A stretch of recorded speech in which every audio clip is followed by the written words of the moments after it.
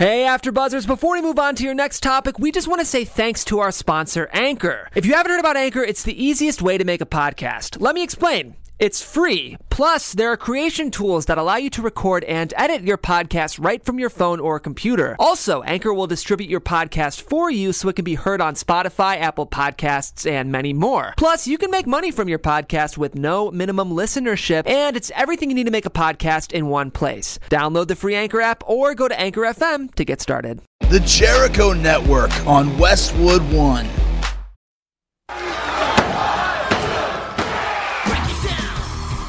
Start an army, you look to your blood, you look to your buddies, you look to your friends. There's only a couple guys in the whole world that make me love pro wrestling, and you're one of them. You know, all the bad shit you've heard about us, it's all true.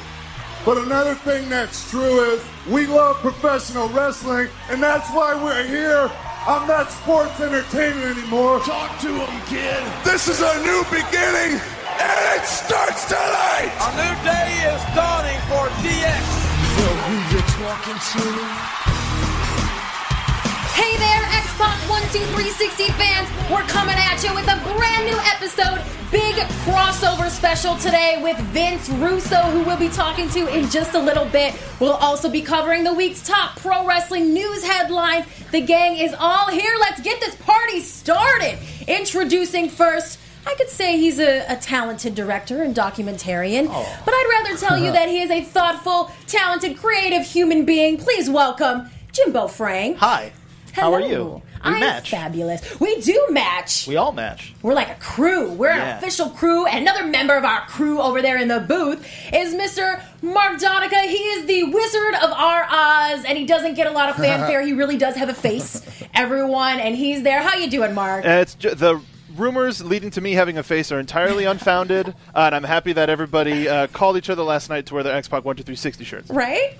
Well, thanks for all you do, Mark. Oh, who's that talking? Well, let me tell you, you all know that we give some fancy introductions to our guests here on the show, but this man is too humble to ever sit through something like that. He would stop me before I'd get started anyway. And he's so much more than a champion. I would rather tell you what a wise, kind human being he is. He's done a lot for people in this business, myself included. We're all very grateful to him.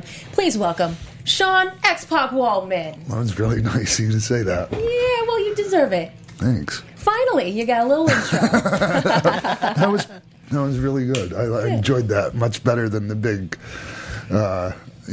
blowing smoke up my ass thing. Yeah, I knew you wouldn't let that fly anyway. Thanks. That was so nice of you to say that. You're welcome. You're welcome. How was your you weekend? Guys. I had a pretty eventful weekend. I was out of town. It was a lot of fun. Nice. Yeah. I'll tell you a little bit more about it later, but it was good. Oh, good. Yeah. I saw the Young Bucks defeated at PWG to lose their tag titles by Pentagon Jr. El Penta Zero Mero, whatever they have to call him because of legal rights, and Ray Phoenix, which was amazing. And I saw Keith Lee debut, and PWG this weekend was insane. It was so good. Is Keith Lee related to Trevor Lee? I don't think so. But if they were, it'd be like a Dudley Boys situation. Nice. Oh, why? Is Keith black? He's a huge big black guy. He's like if Willie Mack ate a mushroom from Super Mario that made him grow, that would be Keith Lee. Oh, nice. It is insane. I would have liked to have been there, but I was in Memphis on Saturday. Oh, yeah. You were wrestling. Yeah, And a I little had to- match of your own. Yeah, if you want to call it that. That's what my matches consist of these days. I know I'm sure some people already saw it, but It was awesome. yeah, it was basically wrestling night for the Memphis Grizzlies and NBA. People watching right now can see their mascot Grizz waiting for me to turn around. Their ring is like legit. I told you guys I was scared to death of, because it was so high above the ground, and second year in a row. Yeah, You're at so the the top ring's of the on a arena there. platform. Right. So Buff Bagwell was there, and Scott Steiner was there. He'd taken Kevin Nash's place, who couldn't make it. And we did a little, shot a little angle, a little storyline that went through the whole game. Like, each quarter there would be a vignette, or we'd come out into the, during a commercial break, come out on the court and, run down the people of Memphis. All of that, old heel, like cheap heat stuff. That's awesome. And then so I had a match at halftime where I won the title and then I lost it. To Chris. And there's a picture of Buff Bagwell and Scott Steiner in the ring helping me celebrate my title victory. Yeah. Congratulations on that, thank you by very the way. much. Was that the first time you got to hang out with those two guys in a while? I haven't seen Buff in a lot longer than Scott. Scott's great to be around, man. Like, you always hear stories about how volatile Scott, has been, and people are scared to be around him, and that's not my experience with him at all. I'm not discounting other people's, but that's not mine at all. And he's also a father now, and that changes a lot. I mean, it changes everything. So, a much kinder, gentler Scott Steiner. I'm sure you don't want people knowing that. You blew his cover now. Yeah, and Buff Bagwell is doing very well too. And it's always nice to see somebody that was not doing well, obviously. I mean, it's kind of it goes without saying, right? It's always, but in wrestling, when somebody's not doing well, it's quite often we don't make it. So that's when true. You see somebody come out the other end, it's always really cool. Yeah. That's awesome. Well, DDP was there as well? Yeah, exactly. Yes, and he'll be in town tomorrow for Maria's show. Oh, that's cool. For conversations with Maria, so I'll see him there. So you'll be there too, right? Oh yeah, and Dallas and I had dinner after that show. Talked to Tom. Yeah, I might go get certified at DDP yoga. I'm thinking about it, but I probably shouldn't even have said that because he was talking to me about it. And now if I don't do it, it's just going to be like talking and not doing. No, I think maybe it'll be more that people think that's a genius idea and they'll just keep bothering you because they want you to do it. They want to see it happen. Yeah, the thing is, if I can't focus on it, like to where, you can you're all in, man. Yeah. You got to be all in on stuff, and so I want to make sure if I do it that I'm all in. Yeah. Wow. Well, keep us posted. Cool. Please on that. Yeah. And I just want to remind you guys, we are on YouTube and iTunes as well. Please like, rate, comment, subscribe. There's 5 stars possible. I'm just saying. Leave us a comment. Let us know what you think about the show. We love to read those, and we love hearing from you, and we do see them. So please go on to iTunes and like, rate, comment, and subscribe. You'll see all of our past episodes there. You don't want to miss any of them. We've been around for a while now, so make sure you do that. And on that note, I think maybe, is it time? Yes, I think it is. It is time for some X-Pac 1-2-3-60 news of the week. Break it down! X-Pac 1-2-3-60 wrestling news. This is a big one. Everyone is chattering about the return of Jim Cornette to WWE programming. He will be inducting the Rock and Roll Express into the Hall of Fame. That goes down on Friday night, March 31st. You can see it live on the WWE Network. And this surprised some folks after, Jim was suspended in 2005 and then eventually released. He was very outspoken in his criticism of the company following that, and a lot of people thought this would never happen. Jim himself even said, well, hell's pretty much frozen over, but it was important for him to return and do this. He said, I haven't put an end to the Rock and Roll Express. I haven't been able to do it. So I guess I have to roll over and induct them into the Hall of Fame. He was, of course, the manager of the Midnight Express, their longtime rivals. So tune in for Jim Cornette. We couldn't have anyone else do this. Right? No, anyone else inducting the Rock and Roll Express into the Hall of Fame would fall in their face because everyone would be thinking it should have been Jim Cornette.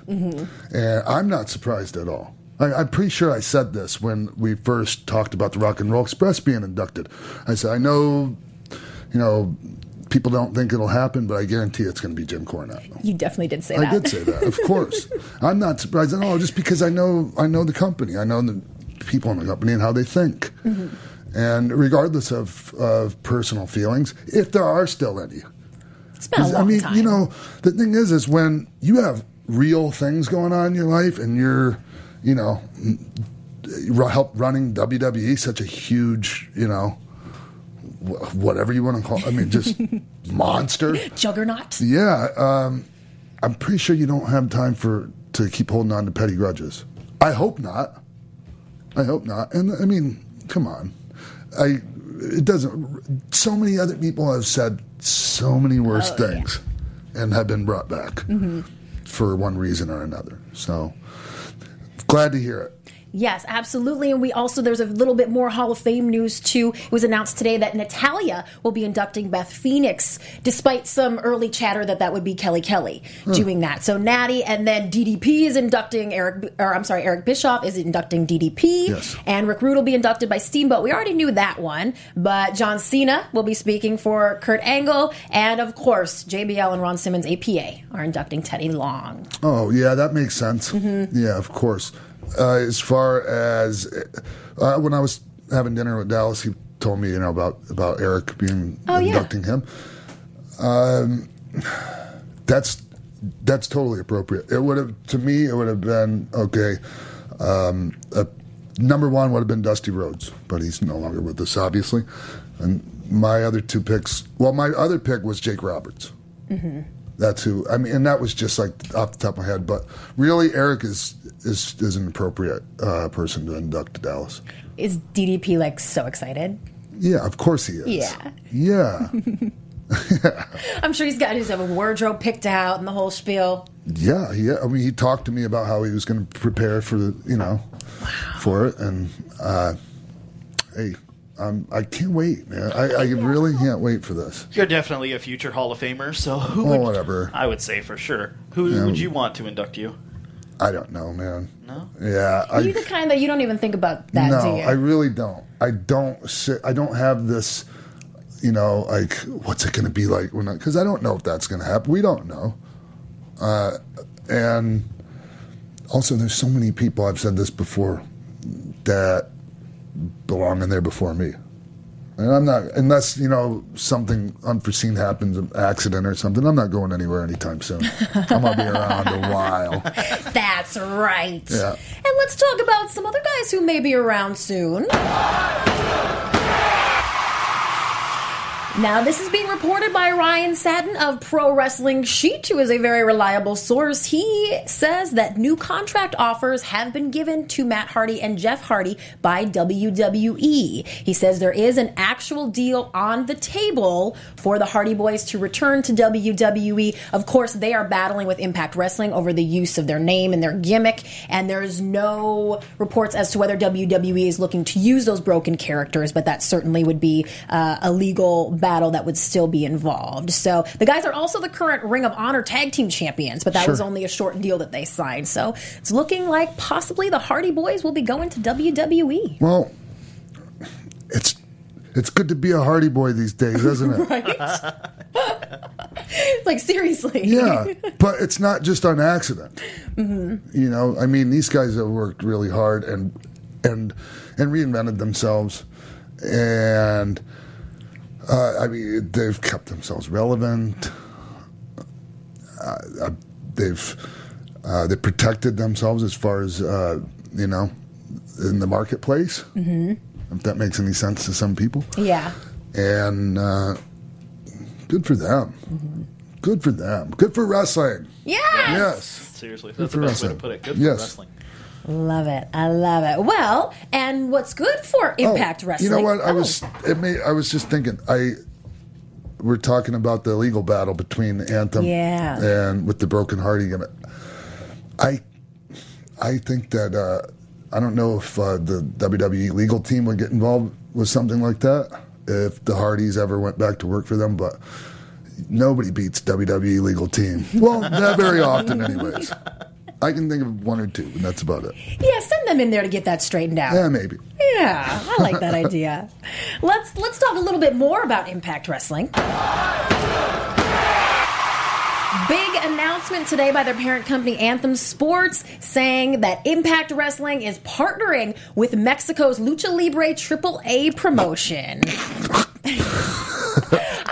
That might be your response, Sean. This is going to involve a talent exchange, some other collaborations, and Impact says they're going to be working with more promotions all around the world, and that this is just the beginning of maybe sort of a global presence. Force they're trying to, right? I don't know why, anyone at Impact that dealt with AAA before thinks that AAA is any different now. That's all I have to say about that. They're going to end up getting screwed. or they're going to end up. AAA is going to end up trying to screw them. Mm-hmm. I guarantee you. Guarantee it. Well, we shall see. Sorry about going negative, but well, no, I'm not sorry. I kind of figured. I'm not sorry. It's true. Figured. It's true. I'm not sorry. I'm not sorry. And you're just speaking from experience with your situation in AAA. Come on. Yeah. So. And that guy hasn't grown up a damn bit. I heard he did. No, not a bit. Same old shit from Dorian Roldan Pena. Well, on a different, little bit of a different note, we did want to take some time now here on X-Pac 12360 and offer our condolences to Jim Ross and his family. His wife was involved in an accident. She was riding her Vespa. This has all been going down in the last day or two, and she crashed last night. It was involved. Another driver was involved, and she suffered multiple skull fractures. Jim says a catastrophic brain injury. She remains in critical condition, is reportedly on life support, and we definitely will be saying some prayers for their family. I found this out while we were on the air this morning and kind of lost it, and. I love Jim Ross. We love Jim Ross. We as the wrestling, the world of wrestling, pro wrestling, we love you, Jim Ross. And any woman that can be married,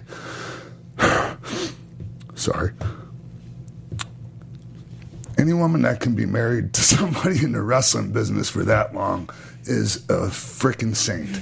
And even the best of us. Not that I've been one of the best husbands in wrestling, but even the best of us, it's a mother effer to be married to the wrestling business. And what an amazing woman Jan is. And I love her very much. And I love you too, Jim. And really, really, really thinking about you nonstop right now. It's hard to do the show right now, actually, to be honest. Yes, So sending prayers to them, and we'll keep you updated on Jan's condition. So let's wrap up our X-Pac 12360 news of the week.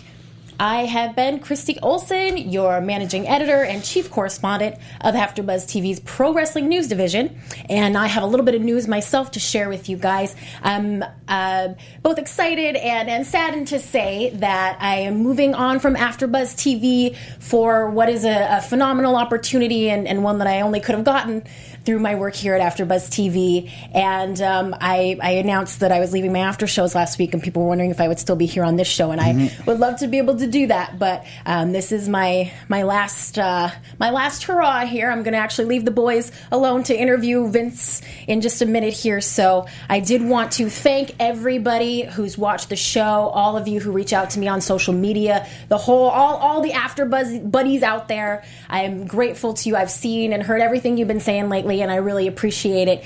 And of course to Jimbo, who's been a great friend and who has reminded me to breathe on many occasions, which I need. And Mark, who always makes us look good. You know that's the most important thing to me. So, and of course, most, Sean, and the reason why I'm ready for this next step in my life is because of what I've learned here working with you, and I couldn't be more grateful. And to Kevin Undergaro and Maria Menounos, the creators of AfterBuzz TV, who've done a lot for hundreds of people to help them make their dreams come true, have done so much for me, and they give a lot of themselves to making other people's dreams come true. And I am eternally grateful to them and to you, Sean, and I just am excited for this next step, but I hate to go. Well, obviously, we're going to miss you a lot. That's an understatement. A lot. I'm so happy. I'm extremely happy to see you go, only because I know where you're going. Right. and I'll tell y'all when I can. Sorry to be shady, lady. And that's why you're doing this. And just you're a perfect example, and I told you this in private through text. Hard work, a good attitude, and the talent to go along with it pays off pretty much 100% of the time. And you're proof of that. And we're going to miss you. Thank you. And we so love you much. very much. Thank you. I love you guys too. Thank you. I can't thank you enough from everything I've learned in these 2 years of working here as an engineer, and you were always one of the first hosts that was so nice to me and went out of your way to like help my job be easier, which always made me appreciate working with you that much more. And I've learned so much from you as being a host and being a journalist, and just how on top of your game you are, and you're gonna kill it. Thank you. Now get out of here and don't come back. Yes, this is done, you guys. Sean and Jimbo will be back with more X-Pac 12360. Goodbye, thank you. I love you, X-Pac 12360 fans. Stay tuned. What's up, party people? Roxy Stryer here from The Tomorrow Show with Kevin Undergaro. We're your twice-weekly broadcast of one man's midlife crisis and the mad millennials in Star Trek uniforms that follow him. And I'm one of those millennials, Lauren LaGrasso here. We've had some amazing guests like Russell Simmons, Ileana Douglas, and Craig Gass. Coolio, right? Christian Blatt in the house to tell you to go to thetomorrowshow.com to check us out. We're live every Monday and Thursday from 10 to midnight Eastern. That's thetomorrowshow.com. Be there or be square, whatever that means. All right, we're back here on X-Pac 12360. Usually Christy gives all the introductions. Vince, sorry, but my co-host Christy's not here right now, and she has amazing introductions for everyone. But you really don't need an introduction, Vince, because everyone knows Vince Russo. How are you, man? Thank you for coming on the show, and I had a great time on your show yesterday. Bro, I had a great time yesterday. It was great catching up with you, man. You know, you've always been one of my favorites, and I'm really happy we can do this. Well, thanks. And a lot of people, like, they make the assumption that you and I are enemies or something, you know, just because we've been on the other side of the tracks on occasion, like philosophically when it comes to wrestling and things like that. But I'm a Vince Russo fan, actually, and I think you realize that. Well, you know, Sean, I think people, it's difficult for a lot of people to make a separation between business and personal, because Sean, I really think it's fair for me to say, you know, any heat that I've ever gotten, it was all business related. And of course, when you have a writer and you have a pool of talent, I mean, Sean, you know, every single talent wants to be the main event and they want to go on last. I mean, and rightfully so. That should be everybody's goal. Rightfully so. My friends and I, we wanted to be the main event and we wanted the money that came along with it, but we didn't want to go on last, Vince. Okay. Well, I know some guys that had to go on last too. Yes, but, it's funny you say that because, and may he rest in peace, I remember one time in WCW on a house show, I thought I was doing Eddie Guerrero and I a favor by having our match moved on earlier, and he got mad because he thought it was demoting us to a lower spot on the card, even though we were getting paid the same money. And we got absolutely, bro. With a lot of guys, it's I'm going over and I'm going on last. So when you have a writer and you got 50 wrestlers, 50 guys can't be world champion, and every guy thinks they should be world champion. So a lot of my heat was professional and business, and maybe guys thinking they weren't booked right or they weren't getting a push, whatever. But like from a personal standpoint, man, I didn't have issues with too many people personally. I don't think so anyway. Yeah, I don't know, because I can only speak for my personal relationship with you and how, my feelings for you. I can't speak for somebody like, I don't know, a Jim Cornette or somebody like that. Right. Thank God you can't speak for Jim Cornette. No, nor do I want to. He does very well speaking for himself. Yes, he does. Vince, when did you come to work for Vince McMahon? God, Sean, I started as a freelance writer, and I probably started in like 93, freelance writing for the magazine. I came into the fold on a full-time level, I think it was in 94. Okay, so I was already there. Or no? Yes, you were already there. Yeah, because the match with Razor kind of happened like literally, bro, a week or two before I got hired. Okay, and I'm like, I knew John Arezzi a little bit, and I was on one of his conventions, or I was at one of his conventions. I'm sorry, and I know that you and John had a relationship and that you did a radio show together, and don't know what happened with that. I know you guys parted ways, but how long in between that and the time that you came to work for WWF? Well, I officially, with John, Sean, I officially got my foot in the wrestling business. It was probably around like November 1991. Right. That's when I first started. And, literally less than 2 years later, I was freelancing for the WWF magazine. Right. But did you have a background in writing, Vince? Because I know you had a video store. How did that parlay into you becoming a writer? Well, my background in writing was I went to school and I got a journalism degree. And while I was at school, I went to, Indiana State. I started as the assistant sports editor, and then I was the sports editor, and then I was the editor of the paper. So, my whole college career, I had been writing, I had been studying journalism, and that's what I wanted to do. I mean, I wanted to be a writer. Wrestling wasn't even on my radar, bro. Really? It was not on my radar. I wanted to be a writer. Okay, but wrestling was on your radar as far as passions or like things you loved, right? Yeah, Sean, I got to tell you something, bro. Like here's where I think I'm a little bit of a different animal.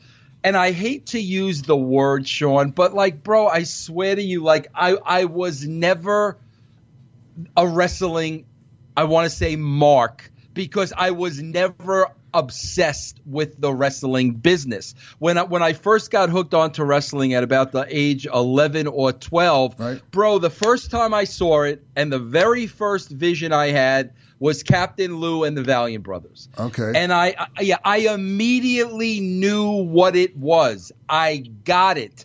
And from day one, I looked at wrestling from an entertainment aspect, and I love the entertainment value in wrestling, just like I did in, TV shows or movies. Right. So, I was a fan of the genre. I was entertained by the genre, but I wasn't one of these guys that, I wanted to be a wrestler since I was 8 years old. I mean, I was not that guy at all. Well, that's understandable. I mean, but I just remember when we were talking yesterday for your show, you were talking about moments in wrestling and great moments. And I remember you mentioning Spiros Arion and Chief Jay Strongbow with the headdress and and all that. And it just shoving the feathers down his right. And I guess when I saw your face light up talking about that, Vince, I guess I assumed you had that lifelong love. I guess it came later, huh? No, I mean, I did have that lifelong love, but it's hard to explain, Sean. I got to be honest with you, bro. Like, I've met so many guys in the wrestling business that will live and die for wrestling, and they are so passionate about wrestling. Bro, I swear, when I look back on my life and even today, Sean, I don't think I've ever been that passionate, like, about anything. Like, I really don't. I mean, I'm a fan of a lot of things, but not that passion, whereas if I don't do this, I'm going to die. But I had a love for the wrestling business because I was a fan and I was highly, highly entertained by it, but not enough to ever think about the wrestling business as a career. That was never a thought in my mind. Okay, so I'm sorry, Jumbo. Just one thing real quick. So then why did you go to wrestling school? Didn't you go to Johnny Rodz' wrestling school? Exactly what I was going to ask. Yeah. What happened, guys, was I was on Long Island. I owned 2 video stores when, bro, they were just starting out. It was the mom and pop video business, and I was booming. I was doing well, very well, so well that a Blockbuster moved across the street from one store and literally a quarter of a mile from my other store. Blockbuster put me out of business. During that time, John Arezzi came into my store and was looking for me to do some promotion on his radio show. Pro Wrestling Spotlight, I think was the name of it. Well, basically, at that time, I knew the writing was on the wall for my video stores. And, I had a young son and I had a wife.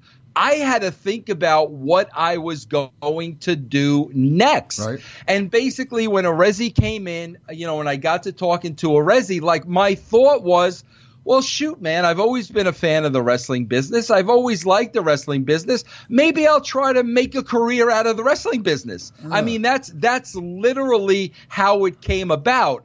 And then once I got into radio, I wanted to know, I wanted to educate myself on every aspect of the wrestling business. And part of that education was literally going to wrestling school, getting in a ring and bumping and really understanding the other side. I never wanted to wrestle. I never wanted to be a manager.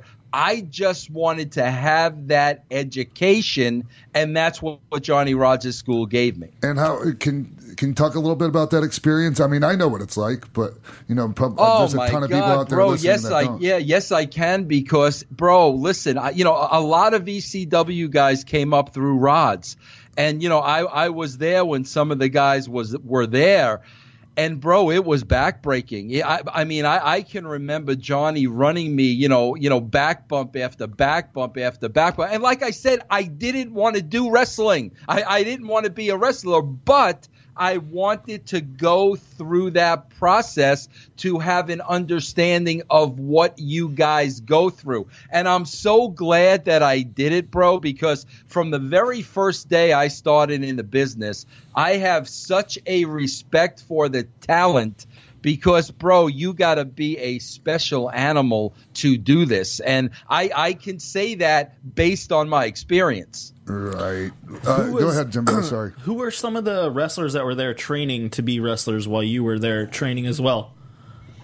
Well, I remember, probably a guy that's more hated than me, if you can believe that. But my good friend coming out of that school was Vito LaGrasso, Big Vito. I remember Devon was at the school at that time, but it was right around the time Taz was coming through and Dreamer was coming through and Bubba was coming through. All those guys were going through at Rodz' school, and bro, it's unbelievable because when you look at the WWF. Back in that day, Johnny Rodz was simply a jobber. Right. But you freaking talk about a guy that was as professional as they come. And I was really lucky to have that time and learn from Johnny a little bit. It taught me a lot. It really did. And let's not forget that Johnny was more than just a job guy that helped make other guys look good. He was also the resident policeman / enforcer around there too. Yeah, and not only that, Sean. I mean, Sean. Listen, bro. I'm a big mark or fan of like men's men, right. like the wrestlers that could really kill you if they wanted to. Exactly. Johnny Rodz was in that category, bro. He was about as bad as they come, and even though he had a role as a jobber in that company, bro, if we were talking about a real business, he probably could have took apart everybody on that roster. Chief Jay Strongbow used to have an expression for guys like that, and he'd tell me, because Chief used to call me Trailer. He'd go, Trailer, that man can stand alone. That means he doesn't need anybody on his side. Yeah, and again, Sean, when I first got into WWE, like as a freelance writer, I got to work with Chief a little, and that was, bro, such a freaking honor for me because he was really one of the ones growing up. That I was just a huge fan of Chief, and then getting to work with him when he was an agent. I mean, that was very rewarding. Oh, we loved him. Chief could be real grumpy and kind of a hard ass and that, but he loved my friends and I, and we loved him. We loved sitting under the Chief Jay Strongbow learning tree. I mean, he was so full of wisdom. He was unbelievable. I wanted to ask you this: when you went to Johnny Rod's camp, did you mention to him that you didn't want to be a wrestler, that you just wanted to see what it was like? No, I didn't, because I didn't want to get treated differently, bro. I didn't. So I just went along with it. As a matter of fact, bro, like I going to Rod's school, I managed on one show, and I'll never forget it, because I managed Vito, and our opponent was the late Cousin Luke. Oh, yeah. And, so like I literally went through the whole process till Johnny thought I was good enough to kind of throw out there as a manager. And then it was around that time, that I got the call from the WWE, and I had to stop going to school. And were you still doing the radio show with Arezzi when you got the call? No, I was doing my own radio show. Bro, here's what happened with Arezzi, just so you know.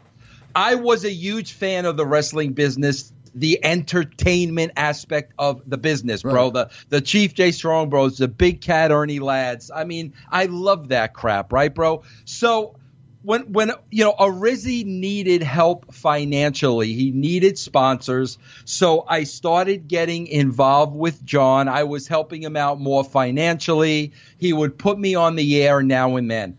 Sean, this is exactly what happened, and you'll remember.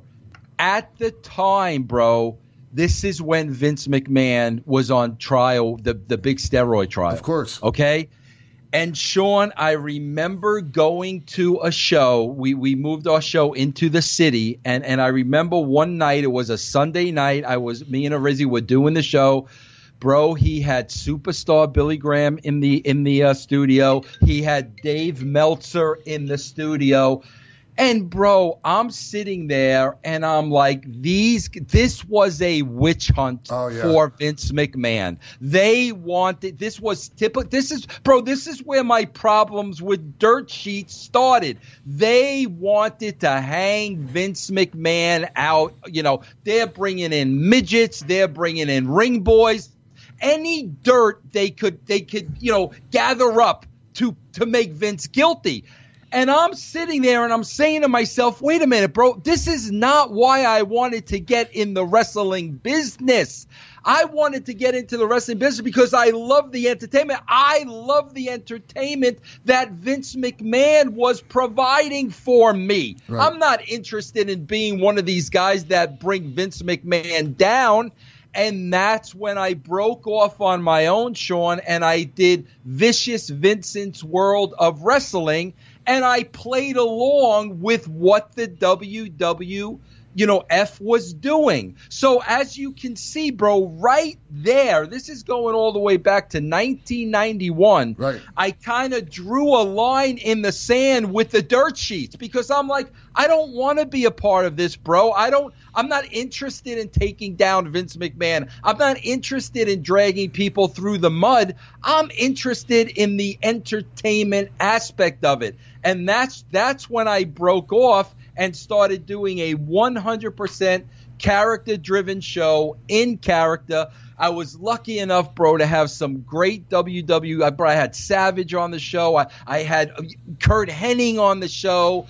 I had Flair came on the show. I was lucky then to be able to do what I set out to do in the first place. Oh, very cool. I didn't realize that you branched off into your own show like that, and that the company was giving you some sweet ass guests like that. Nice. Yeah, bro. As a matter of fact, bro, when the WWF, that's who they were at the time, when they had their shows at the Nassau Coliseum, we did a pre-show, bro, prior to the house show.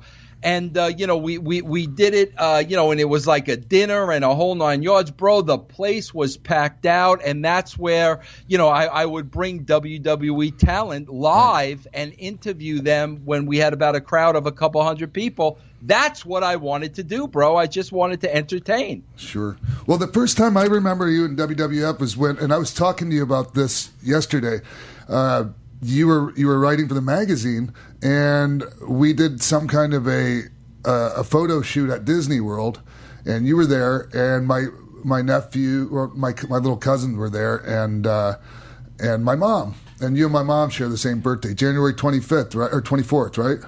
Yes, correct. Sorry, yep. My daughter's is the 25th.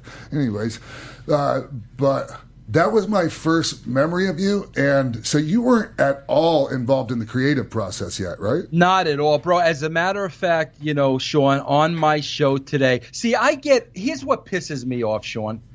People say like, oh, yeah, Vince Russo is down on the wrestling business today because he's not writing it, so he thinks it sucks. Bro, that's so far from the truth because, first of all, I myself have said, in my opinion, the early WrestleMania years, WrestleMania 1 to 3, I think that was the greatest era in WWE history. I think that was better than the Attitude Era. I've said that a million times before.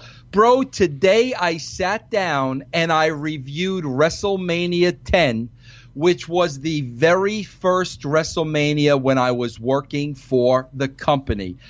And Sean, my plan was I'm going to fast forward through this show and just look at the finishes so I could get it over with. Right. Bro, I couldn't fast forward through anything. I sat there and I watched WrestleMania 10 from beginning to end. Bro, I had nothing to do with the creative of that. I was not involved creatively. I was not writing. I was just doing the magazine.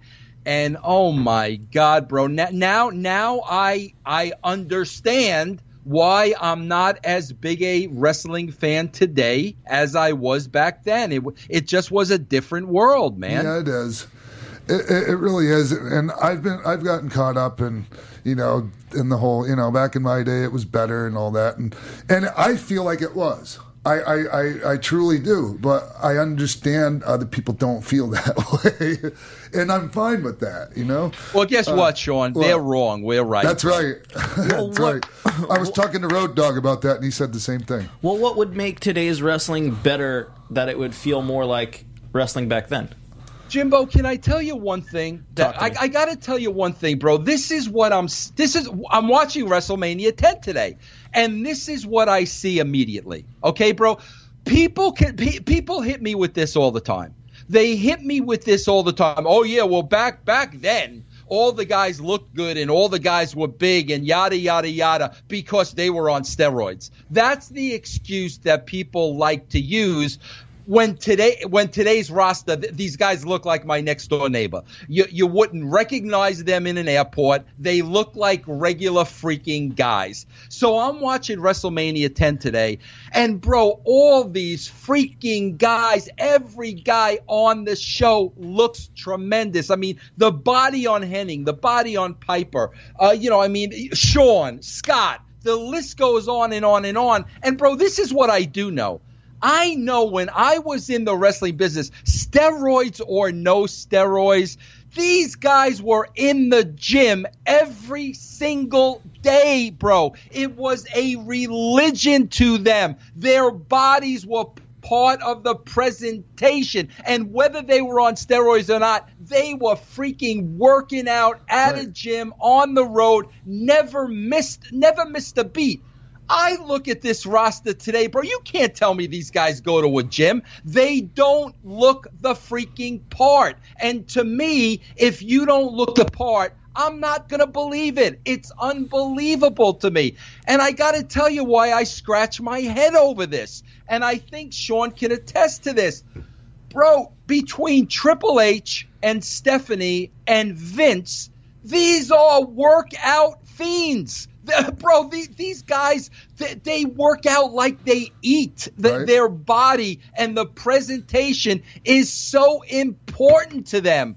But yet, I put on my TV on Monday nights, I'm supposed to be seeing these professional wrestlers, and half of them look like they've never even visited a gym in their lives. That's why I don't buy it. In all fairness, though, Vince, the other half really do. I mean, there's some pretty jacked guys in WWE right now, man. Oh yeah, no, bro, they're all. Listen, I'm a fan of a lot of the guys. Yeah. I love Roman. I love Bray Wyatt. I can go on and on and on. I was going to ask you who you were a fan of there right now. Yeah, bro, I'm a Reigns fan.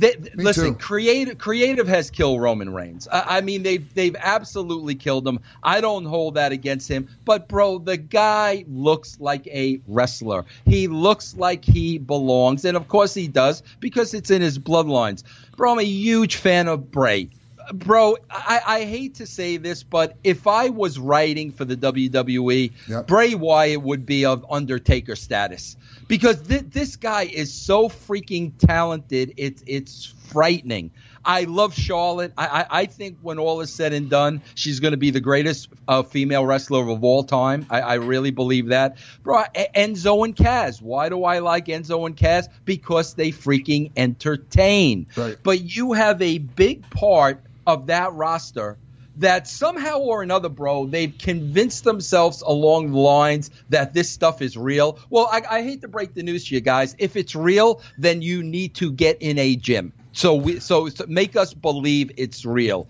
And, for every bona fide superstar at that company, in my opinion, for every superstar, there's a guy that doesn't belong. There's a guy that no way in hell should be on TV representing that company. You know, Sean, it's funny, bro. Not for anything, not to throw barbs, but Kevin Owens was the WWE champion.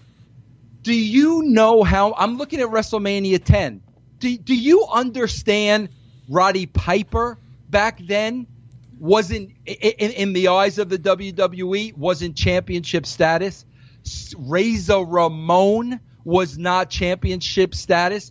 Kurt Hennig never won a That tells you how far they've fallen. When you had guys like that, Jake the Snake Roberts was never a champion. When you had guys like that never wore the belt because the talent was just that good. And today you have a guy like Kevin Owens who quite frankly looks like he should be landscaping my lawn. When you have a guy like that as the hood ornament of the company, I don't really think there's an argument. That's my opinion. Yeah, I don't share that one with you when it comes to Kevin, Vince, but I definitely think you have a right to it. That's cool. all it is, bro. Yeah. It's just my opinion. That's all it is. Yeah, what gets me is that some people, when they hear you say something like that, they get all bent out of shape, and it's just like, hey, man, it's just one person's opinion, and nobody's forcing you to listen. You know? No, that's exactly it, bro. I give my opinion. It's my opinion, bro. Yeah. It's not right. It's not wrong. It's my opinion, and I'm with you, Sean. I get so much heat because people disagree with me. I mean, my God, bro, can you imagine what kind of a world we'd be living in if everybody agreed with everybody else? Well, but we're really in society today, especially right now at this moment, it's probably the worst we've been as far as being able to disagree with each other respectively. Absolutely, bro. Absolutely. It's brutal, man. Bro, I deal with it every single day. Sean, that was a big part of why I stopped watching Raw, because I'm watching Raw. I've got to give my honest opinion of it. So, I'm watching it, I'm critiquing it. And then the next day, bro, there would be so much hate mail and so much negativity because people disagreed with my opinion. I finally said, you know what? I'm not doing it anymore. Right. If I can't go out there and give an honest opinion based on my expertise, and you're gonna, you should die, you're this, you're that, you're the other thing because we disagree, I'm just not gonna do it anymore. Sure. So literally, bro, I just stop doing it. I got you. Do you have any? Go ahead, Jimbo. Sorry. I think, in my opinion, Kevin Owens to me fits that Johnny Rodz type. Like, you look at him and you're like, this dude's a badass. Like, he could probably wreck some shop. And I've known Kevin's through PWG Jimbo, and whatnot. I'm sorry. Go ahead, Jim. No, I've seen him over the years from indies through Pro Wrestling Guerrilla all the way to WWE, and I couldn't be happier for him. But to me, he gives that believable vibe of, like, if you were in a bar and you bumped into that guy and he turned and looked at you, you'd be like, I'm sorry, sir.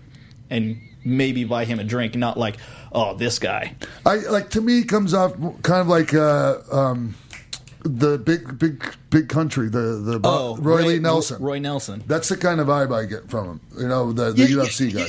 Guys, you want to know something funny? Like, and again, it goes back to me watching WrestleMania 10 today, and I've said this before, bro. Listen, Kevin Owens was trained by Carl. I can never pronounce his French name. Ouellet. Carl Ouellet. Pierre. Okay, and I've always said I was there when Pierre was there. I worked with Pierre, bro. Pierre was an incredible freaking worker. And I've always said, listen, if you've seen Pierre work, I don't care what anybody says. He was a better worker than Kevin Owens. The only reason he was in the spot that he was in is because he couldn't cut a promo and the other guys were just that good. Yeah. But, Jim, here's the difference to me, Jim. I'm watching Carl Ouellet today. He was, with as the Quebecers. They had a match at WrestleMania against Men on a Mission. The guy has a very Kevin Owens-like physique, but when you look at the guy, he looks like he's as hard as a freaking rock. He's rock. He's big, but he's rock solid.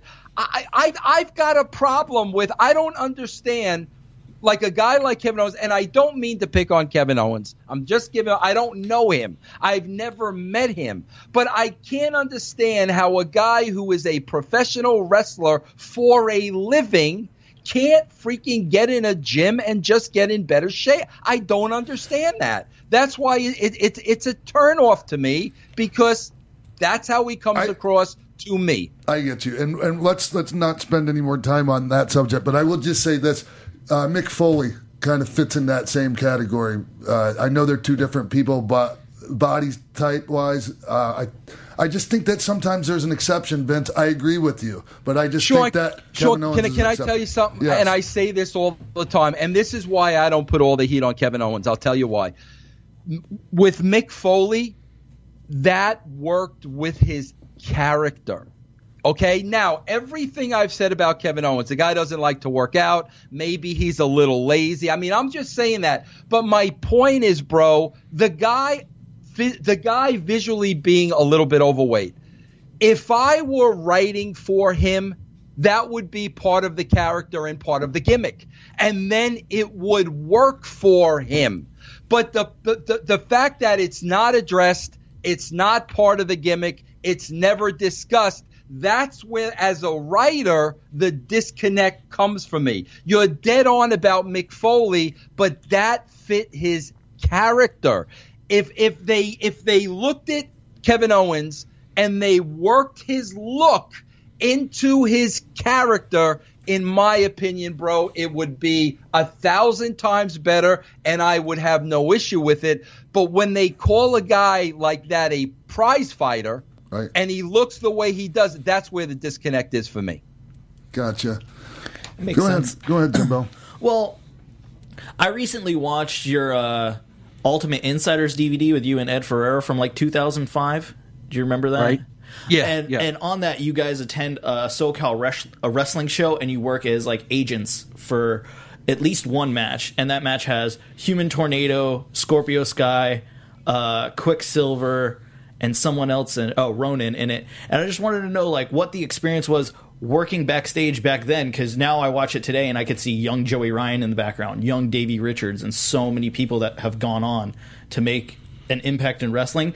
When you were backstage then and working as an agent with these guys, did you have certain feelings for certain people of like, oh, this guy's going to be good, this guy needs to work on this? Did you enjoy it? Were you like, God, I can't wait to get out of here? Because I know at one point there was a deathmatch tournament also, and you got out of there as soon as you could before the death matches start. Yeah.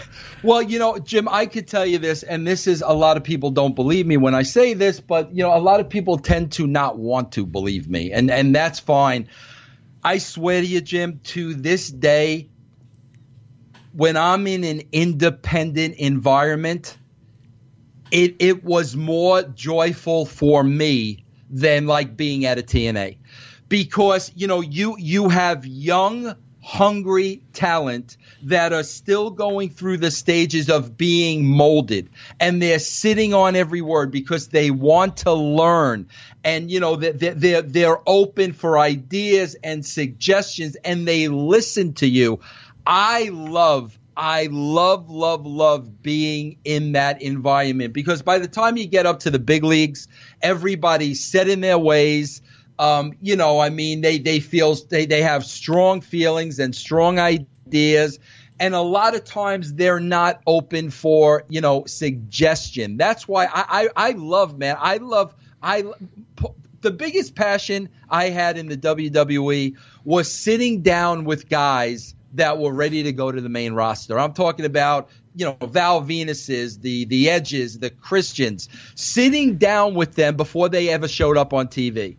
And really tapping into, who they were and what their attributes were and what character could we create for them to make it easier for them. I love that developmental stage. And there's a lot more of that on an independent scene than there is when you make it to the pros. So how did you make the connection with with Sean Morley and being a male porn star? How did that come Sean, about? That's a great question, bro. And it'll make all the sense in the world to you. Bro, listen, I say this all the time about myself. I'm a regular guy, and I'm a Italian Gavone, okay? I'm a regular guy. I'm not like this intellectual guy, bro. I stay as far away from politics as I can. That's not my deal. Well, my assignment was Sean Morley. Vince, Sean is ready. That's what they used to tell me. So-and-so is ready. At that point, I would sit down with the talent. And Sean, when it comes to politics, that's all Sean Morley wants to talk about. Oh, exactly. He's obsessed, bro. He's obsessed with politics. Oh, yeah. And every time I sat down and I talked to him, he would start talking politics to me. And, bro, I was looking at him in a daze, and it was kind of going in one ear and out the other because I didn't know what he was saying. So I knew as a writer, bro, I can't make you a political character because I can't write for that character. Right. But all the time I spent with him, bro, I just kept looking at him, and I just kept saying to myself, this guy looks like a sleazy porn star. I mean, literally, if I didn't know him, that's how he looks to me. And the amazing thing about Sean Morley is, bro, obviously he wasn't a sleazy porn star, but, bro, when he went out there and did the gimmick, he pulled it off like he was a sleazy porn. He was brilliant in that role. Yeah, he was all in when it came to doing that gimmick. And I'm wondering who came up with his line, ladies. "Hello, ladies." Yeah, that was me because we obviously we wrote a bunch of vignettes before we debuted them, and "Hello, ladies" was kind of what I came up with, just kind of as the opening signature. Yeah. But I got to tell you, man, Sean Morley is one of the. This is another thing that's missing today: the vignette, the loss of the vignette, which I'll never understand, because you can go back and you can look at when Sean first appeared on Raw. We ran a series of vignettes with Jenna Jameson. On Raw. Bro, the first night that he came out to debut, the pop was deafening. And they had never seen him before. It was the build-up of the vignettes. I do not know why they don't do that today.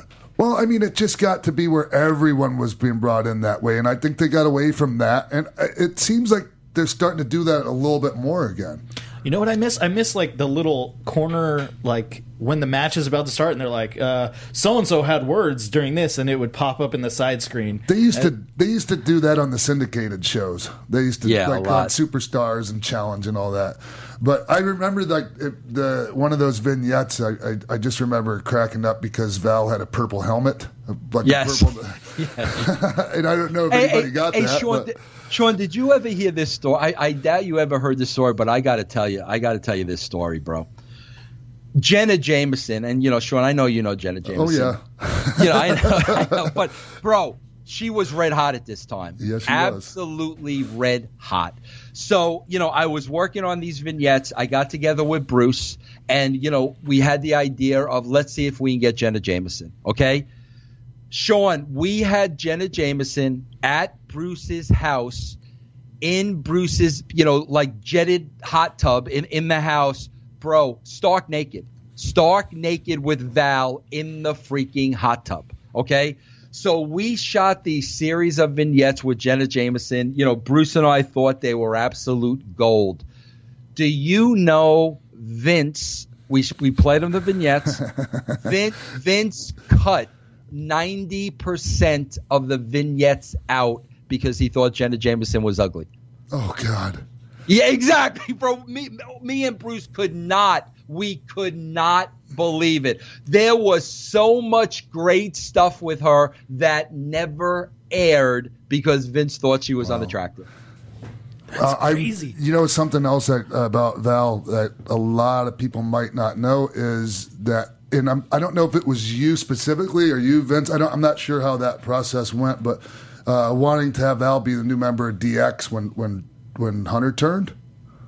Yeah, I don't remember that, Sean, at all. I honestly don't. And we were just I wasn't sure whose idea it was, but we were totally against it, and obviously it didn't happen.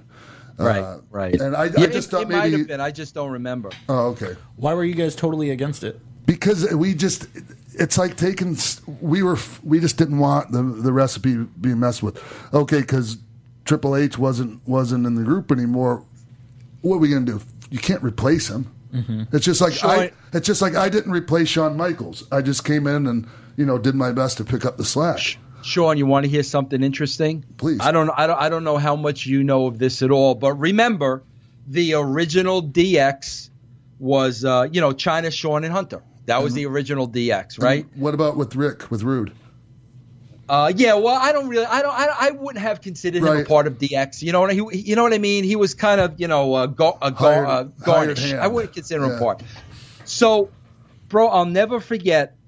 We're sitting at Vince's house one day, and Vince comes up with the idea. This was Vince's idea, bro. I give credit where credit is due. Vince came up with the idea of Badass Billy Gunn and the Road Dogg.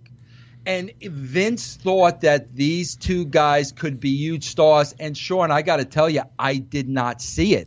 But you got to understand where I'm coming from. We're coming off of Rockabilly. We're coming off of the Roadie. The real Double J. I did not see these guys becoming huge stars. Well, Vince wanted to make them a part of DX. So we approached Shawn and Hunter with Billy and Road Dogg. Bro, they wanted no part of it. They wanted absolutely no part of it. They did not want these guys in the group. So, bro, listen, Shawn and Hunter, they're strong personalities. They're money. We're not going to do something they don't want to do. That's why, bro, we went back and we really developed the crap out of Road Dogg and Billy, on their own as the New Age Outlaws. Remember with the stuff they did with Funk and Foley and the dumpster off the stage. And we built them because we still wanted them to join DX. That was the goal. And those guys got it over, the New Age Outlaws, like $1 million. And when they got it over, that's when Shawn and Hunter said, okay, now we're ready to come together as a group. But very similar to what you're saying about Val Venis. Yeah, it does sound really similar. And when you have a group, or if you're in a rock band or any kind of situation like that, I can imagine. Anyway, like I think we might have been talking about this yesterday. When somebody like pitches something to you, or you're pitching something to someone, I always found that the idea gets shot down right away until they have time to think about it at least. Yeah. And well, you know what that is, Sean. There's a logical explanation for that, and I always dealt with this throughout my career. When the talent shows up for TV, okay, the mentality is, what are we doing tonight? Yep. Right now, today, what are we doing? And I always used to say they couldn't see the forest from the trees. Because when I'm talking to a talent, bro, I know where it's going. I know what tonight is leading to a month from now or 2 months. There's a huge story in place. But a lot of times the talent just wants to know what's happening tonight. They never looked at it as a piece of the puzzle. And that was difficult, bro. That was difficult because, maybe you got to do a job, tonight so we can get to next week, whatever the case may be. But writers and talent, they look at television very, very differently. Well, but Vince used to take the time on a Wednesday night to give me a call and run by me and I'm not sure how many guys you did that with, but I'm sure I'm not the only one. And I don't know if you remember that, but you used to do that quite a bit. And that's why, bro. I used to, because I knew when we got to TV and it's live TV, there just aren't enough hours in a day. So Right. If I could prep you before we got there, if I could squash a problem before we got there, it would just make TV go that much easier. Bro, I'm going to ask you this, Sean. Yeah. I'll never forget this as long as I live. DX was doing so much like over the top stuff. Right. And bro, here's what people tell me all the time. They tell me this all the time. Well, Vince, you were successful in the Attitude Era. The Attitude Era was successful. You were a successful writer because of the talent you had. And my answer to that is, what they don't understand is we had such great freaking talent up and down the roster that as a writer, I could never write less than what that talent was capable of performing. In other words, I couldn't give Austin crap 1 week. I couldn't give Rock crap 1 week. The writing had to match the talent. When I'm writing for a Shawn Michaels or a Hunter or a you, my writing has to match your freaking talent. Otherwise, I'm bringing you down. And I can't allow that to happen. That was the challenge. That's what people don't understand. So DX did so many crazy things, bro. The invasion of WCW, the nation stuff. I mean, just incredible freaking things. I remember we had to keep coming up with new things. What can they do now? What can they do now? There was one thing that DX vehemently shot down that I couldn't get you guys to do. To this day, I think it would have been hysterical. What was do you it? remember what that was? I'm sure when you mention it, I probably will. Bro, we had done everything with you guys, and like I said, every week that's the part of being a successful, right? You can't rehash. It's got to be new. You guys were at odds with the nation. And I'll never forget, bro, I wanted you guys to have a football game against the nation. And bro, the funny thing about it, now think about this, Jimbo, think about the sides in this game, okay? On the nation, you had Rock, who played at the University of Miami. You had Ron Simmons, bro, who was a god at Florida State. You had freaking Mark Hendry. Right. Look at the sides. Then on the other side of the coin, you had a bunch of guys that probably never played a football game in their life. So Hunter, Sean, you guys didn't want any part of it, and we never did it. But I to this day, I still think that would have been entertaining. Well, please explain to me how you thought that was going to go down. Oh God, bro! You start off, you go between little vignettes throughout the entire show, bro, and obviously little vignettes, and you obviously you build to it turning into a huge brawl on the football field where you guys can't keep up with them, and then you got to do something heelish, whatever the case may be. But literally a series of vignettes that go through the entire show. And then you have the payoff at the end, which would have been the big blow up, which would have been a fight on a football field, which visually would have been cool. Because part of my writing, bro, was I wanted to show people things they had never seen before. I didn't want everything to take place in an arena. I wanted to go outside the arena, give it a new look, give it a new feel, and just give people things they never saw before. I'm guessing that we were just concerned about getting hurt. Probably so. I would agree with that. Because honestly, the other side of our opposing team, the run to the litter is D'Lo Brown at just under 300 pounds. No, you're absolutely right, bro. I mean, no question about it. And like I just don't see, Shawn Michaels as, the high school senior running back. I mean, like that wasn't your bag. Right. But to me, that would have been part of the storyline. Actually, Shawn was a hell of a high school football player. Was he really, yes. bro? Yes, I think so. I'm almost positive. I did not know that because, he was, kind of small to be playing football. But that would have been part of the story. These guys would have been trouncing you, and then you would have wound up getting heat on them at the end. Were we still the heels?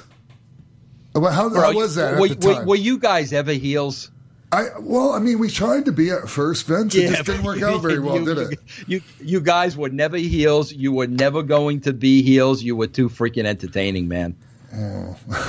Hearing you talk about this, I can see it as like the commercial when they did WrestleMania Goes Hollywood and they did all those parodies of all those movies. I could totally see DX versus Nation of Domination as a football game, but shot like that. Yeah. No, Vince, the way you painted the picture, I can totally see the vision. I'm just wondering if you painted the same picture to us at the time. I probably didn't. Bro, because, again, Sean, you know, bro, you know what a TV day's like. Yeah. I've got 5 minutes to sell it because if you don't like it, we got to move on to something else. But that was the challenge, bro. The talent from DX to Rock to Mick to Steve, the talent was so great that the pressure on Ed and myself to give you guys material that was worthy. I mean, that's what people don't understand. And again, I see that happening today. Like, I see a guy like Bray Wyatt, where to me, the writing level does not match the talent level. And I think that has kept him down. So there was a great amount of pressure to write for DX because you couldn't give him crap. Right. Yeah. No, Vince, can you talk about like the balance at that time between what you all were writing and giving the talent artistic liberty though at the same time? Oh, yeah. I mean, that's another thing. Sean, I hear stories about how it works today, and I don't know because I'm not there. Right. But I don't know how it can't be a collaboration. Because here's how I look at it. And it's real easy, bro. When I sat down to write a show, I'm writing for 50 people. Okay, I'm writing for every single person on that show. I want to make sure everybody has a role. I want to make sure everybody's represented. I want to make sure everybody's making money. But now when I'm dealing with Sean Waltman, all Sean Waltman is thinking about all week is Sean Waltman. Right. So at the end of the day, nobody knows the Sean Waltman character better than Sean Waltman. So if I sit down with you and I say, okay, Sean, this is what we have, now you're going to take what I give you and you're going to find the Sean Waltman nuances that I may have missed. And that's what you guys always did. And I swear to God, bro, I never walked away from a collaboration where it wasn't better. And right. I mean, as a writer, my feelings were never hurt because at the end of the day, I wanted the show to be the best that it could be. I mean, literally, that's all I cared about. And there's no way it would have been that good if I did not get input by every single person on the show. Huh. Cool. Makes sense. Yeah. Speaking of input from people, in that Ultimate Insiders DVD, Ed Ferreira and you mentioned that before Sean's match with Shane McMahon, McMahon came up with like a packet. I'll never forget that as long as I live. Please talk about that. I mean, I want to hear that. His first of all, Shane, man, I helped compose. I say helped because it was me and Shane. I helped compose the first promo that Shane McMahon ever cut the first time he was ever on TV. And man, when he went out there and did it, I got goosebumps, I got tears, and I realized at that point it's in the McMahon blood, because this guy, as great as his old man was, this guy's going to be just as good. I mean, it's in the blood. And I'll never forget that first promo. So now he had to have his first match, and the first opponent was Shawn. And I remember Shane writing out, literally, it had to be 10 pages front and back of the entire match. Yep. And am I right, Sean? Yes. Yeah. Yes. And here's the thing that blew me away. I got to be honest with you. This really blew me away, Sean, and I want you to think about this. I got to tell you, my rule of thumb when I was a writer was, listen, I was not a wrestler. I had all the respect in the world for the wrestler. When it came between those four ropes, I really didn't get involved in the matches. You know, we would kind of tell the agent, this is the finish we need so we can continue the story. I rarely ever got involved of what happened between those ropes, because you just don't do that. I'm not a wrestler. I'm a writer. Bro, I'm shocked that Shane didn't understand that. I mean, being the son of Vince, being in the business for so long, it kind of set me back that, you know, to lay out a match when you've never had one before and then hand that match to a seasoned veteran, it kind of surprised me, because I just thought Shane would know better. But again, bro, the McMahons, they're perfectionists. Yes. So Shane wanted to know what A through Z was going to be, so the match would turn out perfectly. But I was a little surprised that he did that in the first place. Well, here's what happened with that, as far as, and I think it might have been actually Michael Hayes that came up to me and ran the idea about me actually wrestling Shane at WrestleMania. And my initial reaction was like everything else back then. I crapped on it at first, just out of spite, and because I wanted to wrestle a real pro wrestler at WrestleMania, you know, and then I started realizing that, wow, the boss just asked, well, because then I went and talked to Vince about it, and Vince asked me to have his son's first match with him at WrestleMania. That's a huge deal, and we're going to be featured big time. And my only condition was, the first one was, okay, but I'm not doing the job. He's got to lose. And the second one was, I'm in charge. Bottom line. No ifs, ands, or buts. Vince agreed to both of them. Then Shane comes up to me with that big packet full of our match scripted and all his ideas. And so I brought that right to Vince, and I said, Vince, look. And then Shane come up to me a little bit later on in the day and goes, I'm sorry, it's whatever you want to do, I'll listen. And here's the thing, Vince.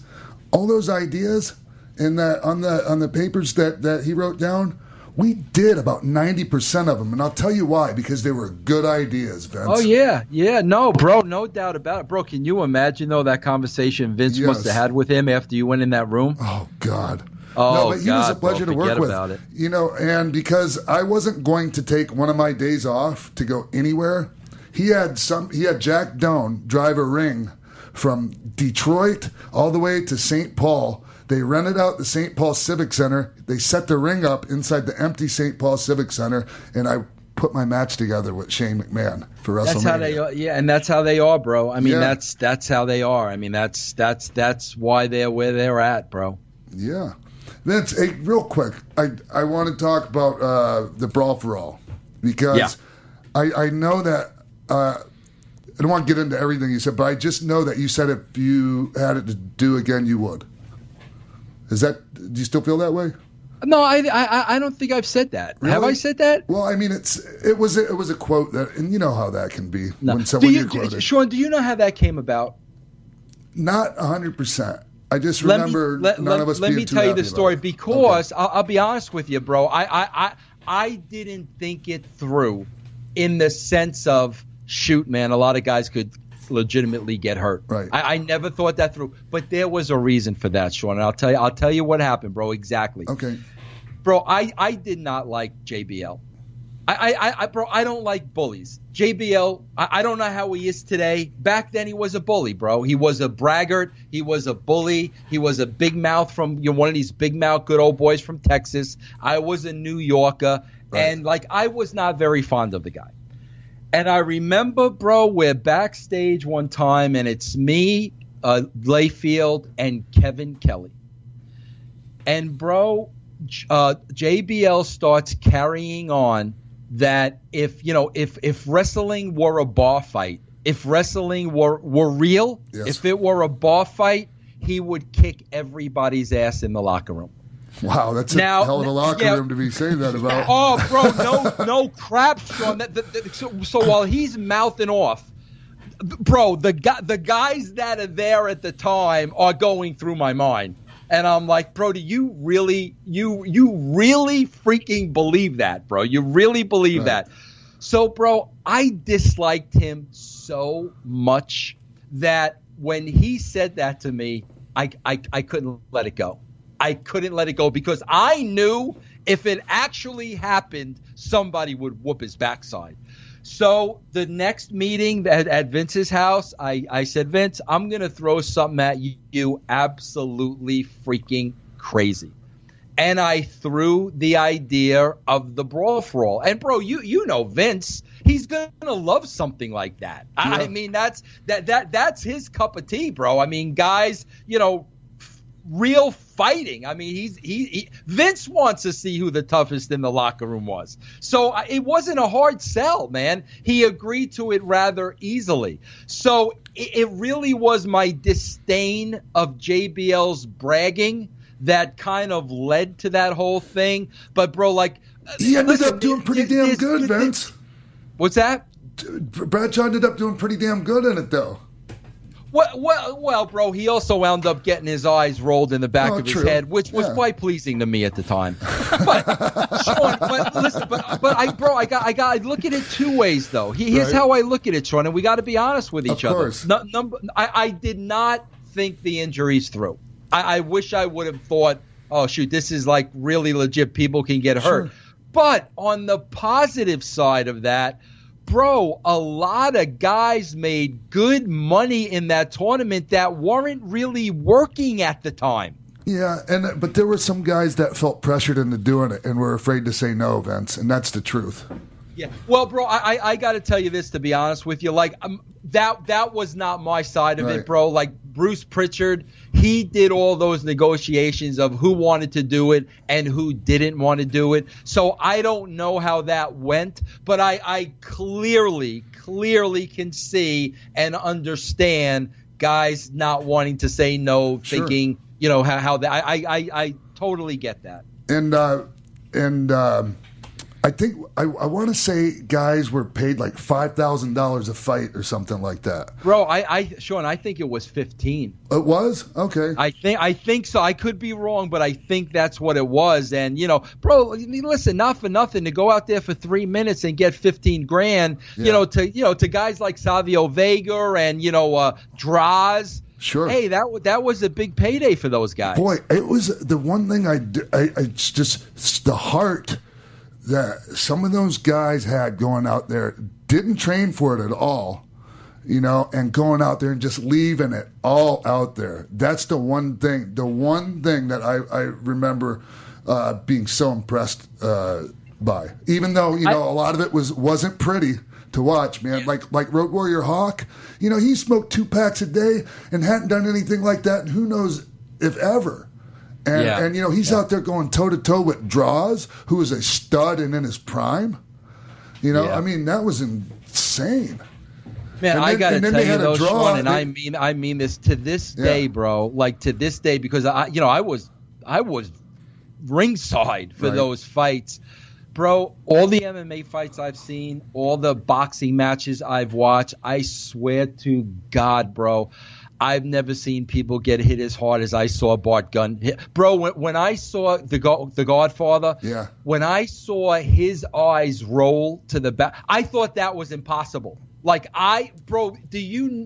people don't understand how tough Charles Wright will kill you. Yeah. When Bart Gunn hit him that hard, bro, I've never to this day seen anybody get hit that hard. Well, I have. It was when Butterbean hit Bart.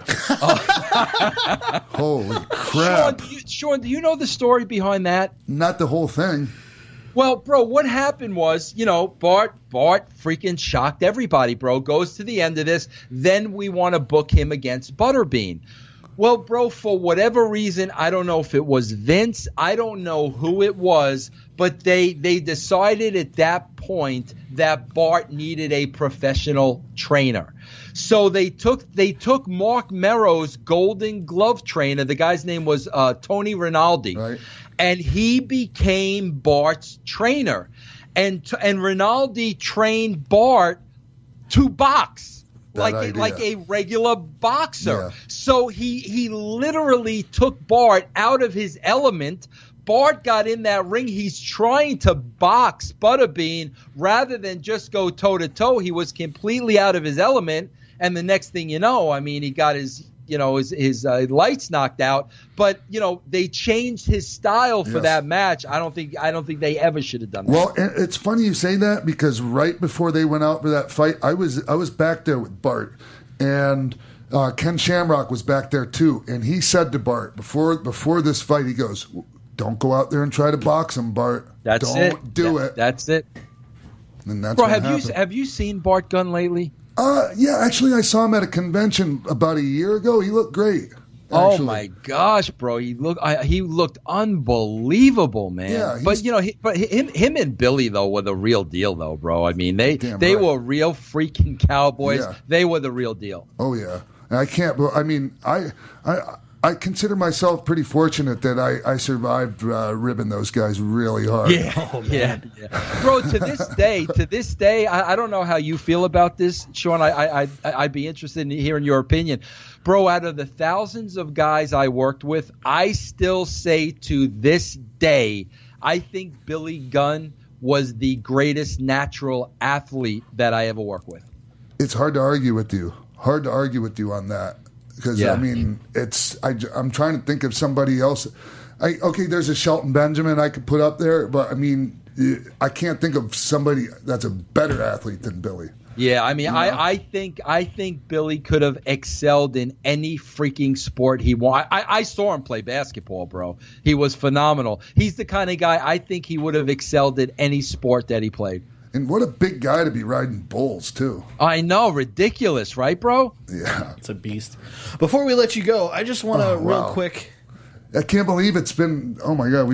We've kept you for a long time, Vince, and there's like a ton I want to ask you more. Hopefully we can get you back on. Yeah, no, bro, I'd love to come back. I'm glad we got to chat the last couple of days, Sean. I really, really enjoyed it. Yeah, damn, oh, crap. Didn't get to so much. But go ahead, Jimbo. I just real quick want to ask what your opinion is on all the TNA guys now in WWE and their not push, for a lack of a better word, like how their success that they're getting in WWE now. Jimbo, that's hard for me to answer because, bro, like I think your idea of success and my idea of success are totally different. Like, I just the level of success with some of the guys I worked with compared to what the level of success these guys are getting today, I think it's two different things because I really feel, bro, listen, this is my opinion. I don't want to give Sean any heat or nothing like that. This is just my opinion. But I really think when I talk about success at the time of the Attitude Era, bro, we had 10 million people watching the show. We had casual television viewers who weren't wrestling fans watching the show. You know, guys like Austin and Rock and DX, they became household names. And the people that were watching were not wrestling fans, bro. They were tuning in because it was a great television show. Fast forward to 2017, I feel that wrestling has turned wrestling into a very small niche market. If you're not a wrestling fan, you're not going to watch wrestling. So when you talk about the level of success, I think these guys have a tremendous level of success in that, within that niche audience, within today's wrestling fan. But again, bro, when I go back and I just remember the audience that once watched the WWE, bro, these guys were freaking movie stars. These guys could not walk through an airport. And that's why it's hard for me to say, bro, because I don't want to say, because I don't think my idea of success might be the same as yours. Okay. You know, Vince, there's, you know, like I was saying, there's so many things that we haven't talked about. But real quick, the situation with TNA, and because I mean, you were there, and so you know what it was like being there. What is your just your opinion on that whole situation right now, and how? And I know this is, I don't want to put you on the spot, but what was your, well, you know what, I do want to put you on the spot. What was your interactions like with Dixie? Bro, Dixie Carter was a great human being, and a great person and a great lady with a huge heart. She had no business being in the wrestling business, bro. From day one, the wrestling business was too tough for her. Bro, she was very, very, and early on the relationship was her and Jeff. Right. And bro, Jeff made her feel very intimidated. He made her feel stupid. He made her feel uneducated. And from the beginning, bro, she was, as the boss, she was always afraid to open her mouth because she might say the wrong thing. She might make the wrong decision. Bro, the boys intimidated her. And, you know, like I said, it started with Jeff. So what that caused, bro, was that caused 10 years of her not being able to make a decision, afraid of making the wrong decision.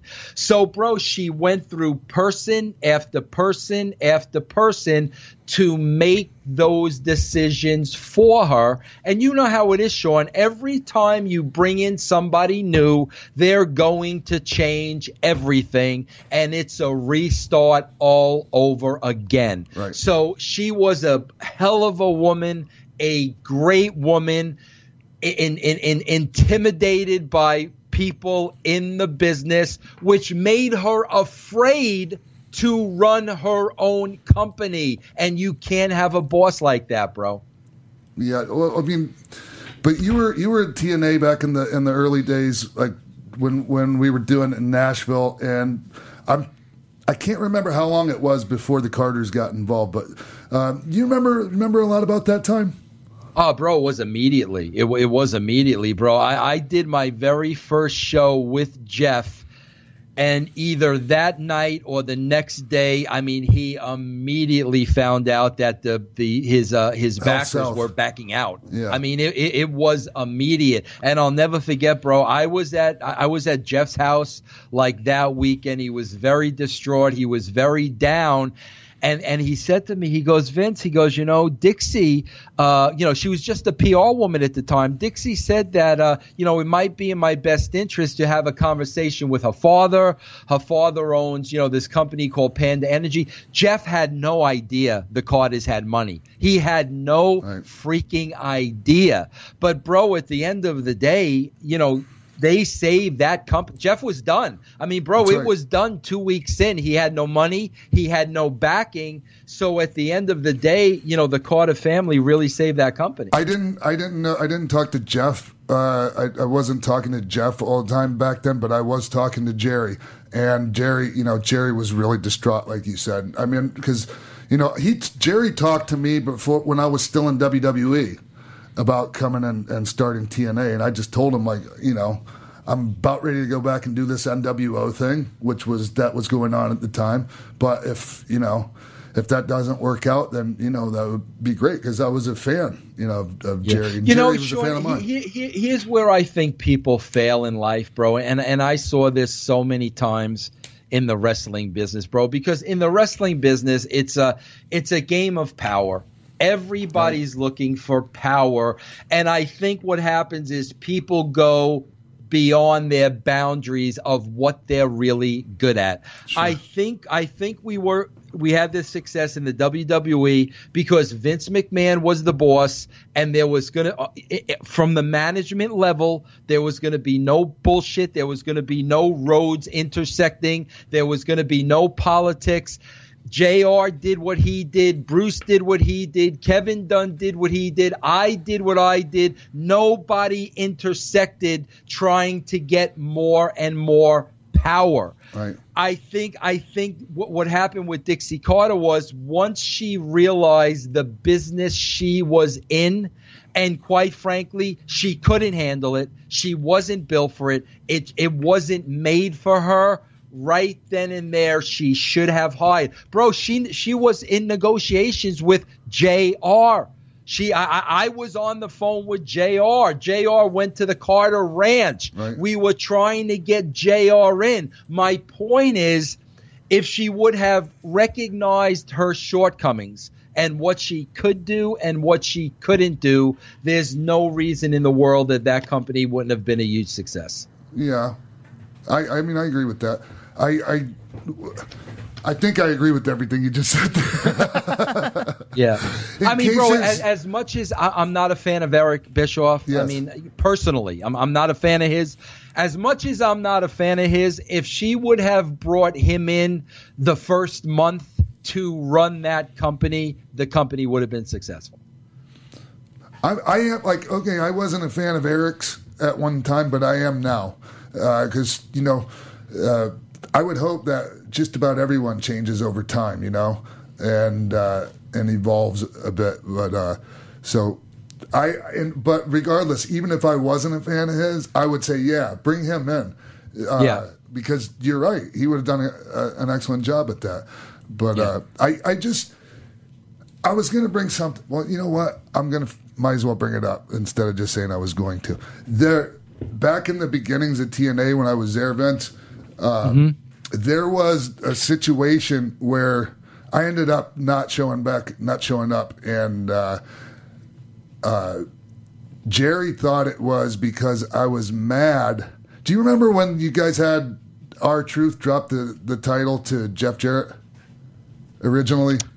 I don't. There was a power struggle. There was a perceived power struggle between you and Jerry at the time over writing the shows. Do you remember that? Bro, I wouldn't call it a power struggle. Sean, listen. Here's the bottom line. I guess the company from the beginning was Jeff and Jerry. Right. Okay. Obviously that was the company. That was the money, the backers, the this, the that, and the other thing. Bro, you got to understand something. Jeff brought me in because he wanted me to write the show. Right. Bro, my first conversation with Jerry Jarrett, I knew he wanted to write the show. I mean, he made that clear to me. He wanted to write the show. And listen, bro, Jeff Jarrett was my friend. The last thing I was going to get involved was getting between a father and a son. Right. I mean, that was a father and a son relationship. It wasn't, they were just working together. So the last thing I was going to do was get involved with that. So I literally said to Jeff, bro, if your dad wants to write the TV, let him write the TV. Jeff, I don't want to get involved in anything between the two of you. Yeah. So literally, bro, I would totally back off any situation until, basically Jeff would give me a call and he'd ask me something or he'd want my opinion on something, and that's the way I dealt with it. And it was a horrible situation. Yeah, well, it was. See, okay, Jeff brought you in, and Jerry brought me in. So I was kind of like, having some loyalty towards Jerry of if it was going to be of anyone. And I can't remember how I did, but I got word that the impression was that you guys were trying to oust Jerry as the writer, right? And so I call Jerry and I tell him what's going on, and he's like not believing it, and he gets off the phone and he calls me back and he's pretty much almost crying, and because he says, "Oh, it was true," and all this, and I'm like, "I got your back, Jerry," but at the same time, I was big into substance abuse, huge, and just gotten big into meth, right? And so I guess you guys kind of reconciled and turned it into part of the storyline. And I found, I guess Jerry thought I found out about it and got mad and didn't show up, but I really just flaked out because I was messed up on drugs, and they just thought I was pissed off. So you just no-showed after that. Is that what you're saying? Yeah, but Jerry assumed it was because I was mad that you guys turned this behind the scenes, thing that I warned him about into an angle. Oh, I got you. Yeah, bro. That was a bad Jerry. Listen, Jerry hates my guts to this day. Bro, I don't have a bad feeling in my body about Jerry.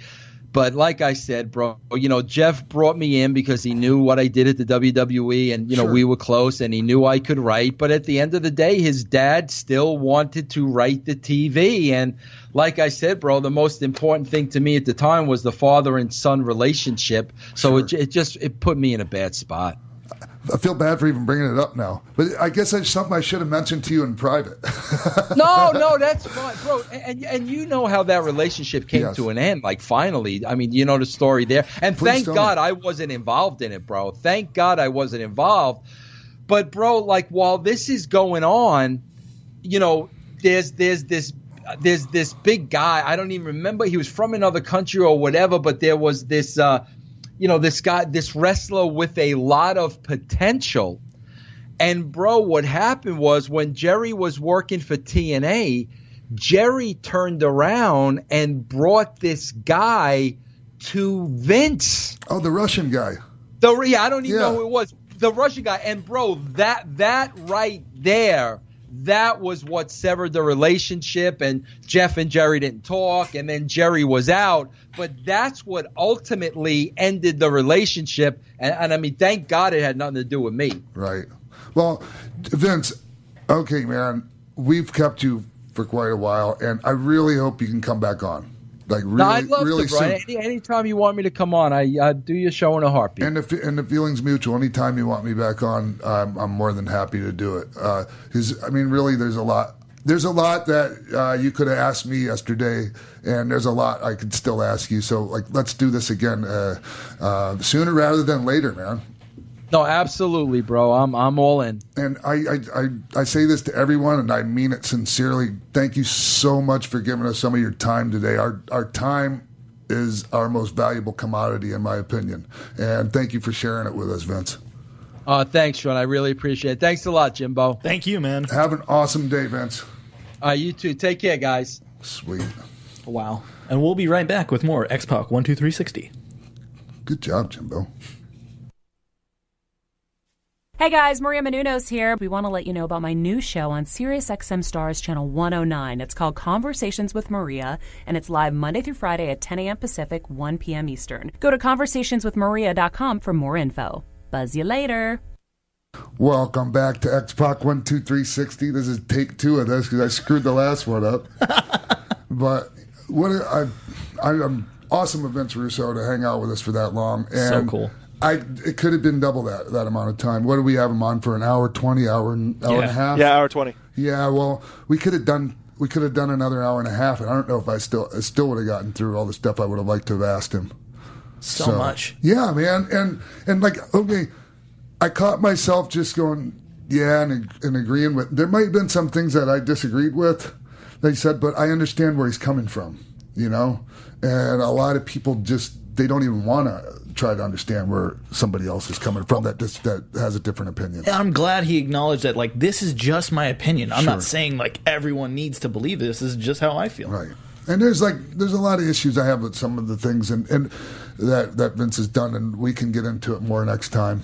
You know, we have him on, but like I said, just butter him up for part 1, burn him down for part 2. Right. It's like when a dog comes and they lick you right where they end up biting you. They're just trying to clean it off before they bite you there. No, thanks so much to Vince Russo. And what's his Vince's? The Vince Russo. At the Vince Russo. Vince Russo. Yeah. Follow him. So sorry, Vince, I didn't ask you where to find you on social media and all that stuff before we let you go. But anyways, I'm not sure who we have next week yet as a guest, but I'm pretty sure it's going to be a good one. Yeah, I'm sure it will be. Yeah. And upcoming events that Sean will be at, definitely if you haven't bought your tickets for the Click reunion, you need to get them. Showclicks.com, April 1st. It's going to be amazing. Life in a once-in-a-lifetime opportunity. Don't miss it. After that, Icons of Wrestling in Philadelphia on April 22nd. You'll be at a convention. Signing autographs and that's stuff. Right. And then at the Cow Palace for APW on May 6th. You'll actually be wrestling now. Yeah. So definitely check Sean out there. Follow me on Twitter at Jim on the Booth. Buy my documentary, The Young Bucks 2 Sweet Journey at highspots.com. And Sean, where can they find you? You can find me at The Real X-Pac on Twitter. And that's, I mean, I tell you, when I have an Instagram account, I haven't posted anything on yet. And I still have like 2,000 followers. That's amazing. So thank you to my Instagram followers. And we'll see you next week with more X-Pac 1, 2, 360. See you guys next week, right here on AfterBuzz TV.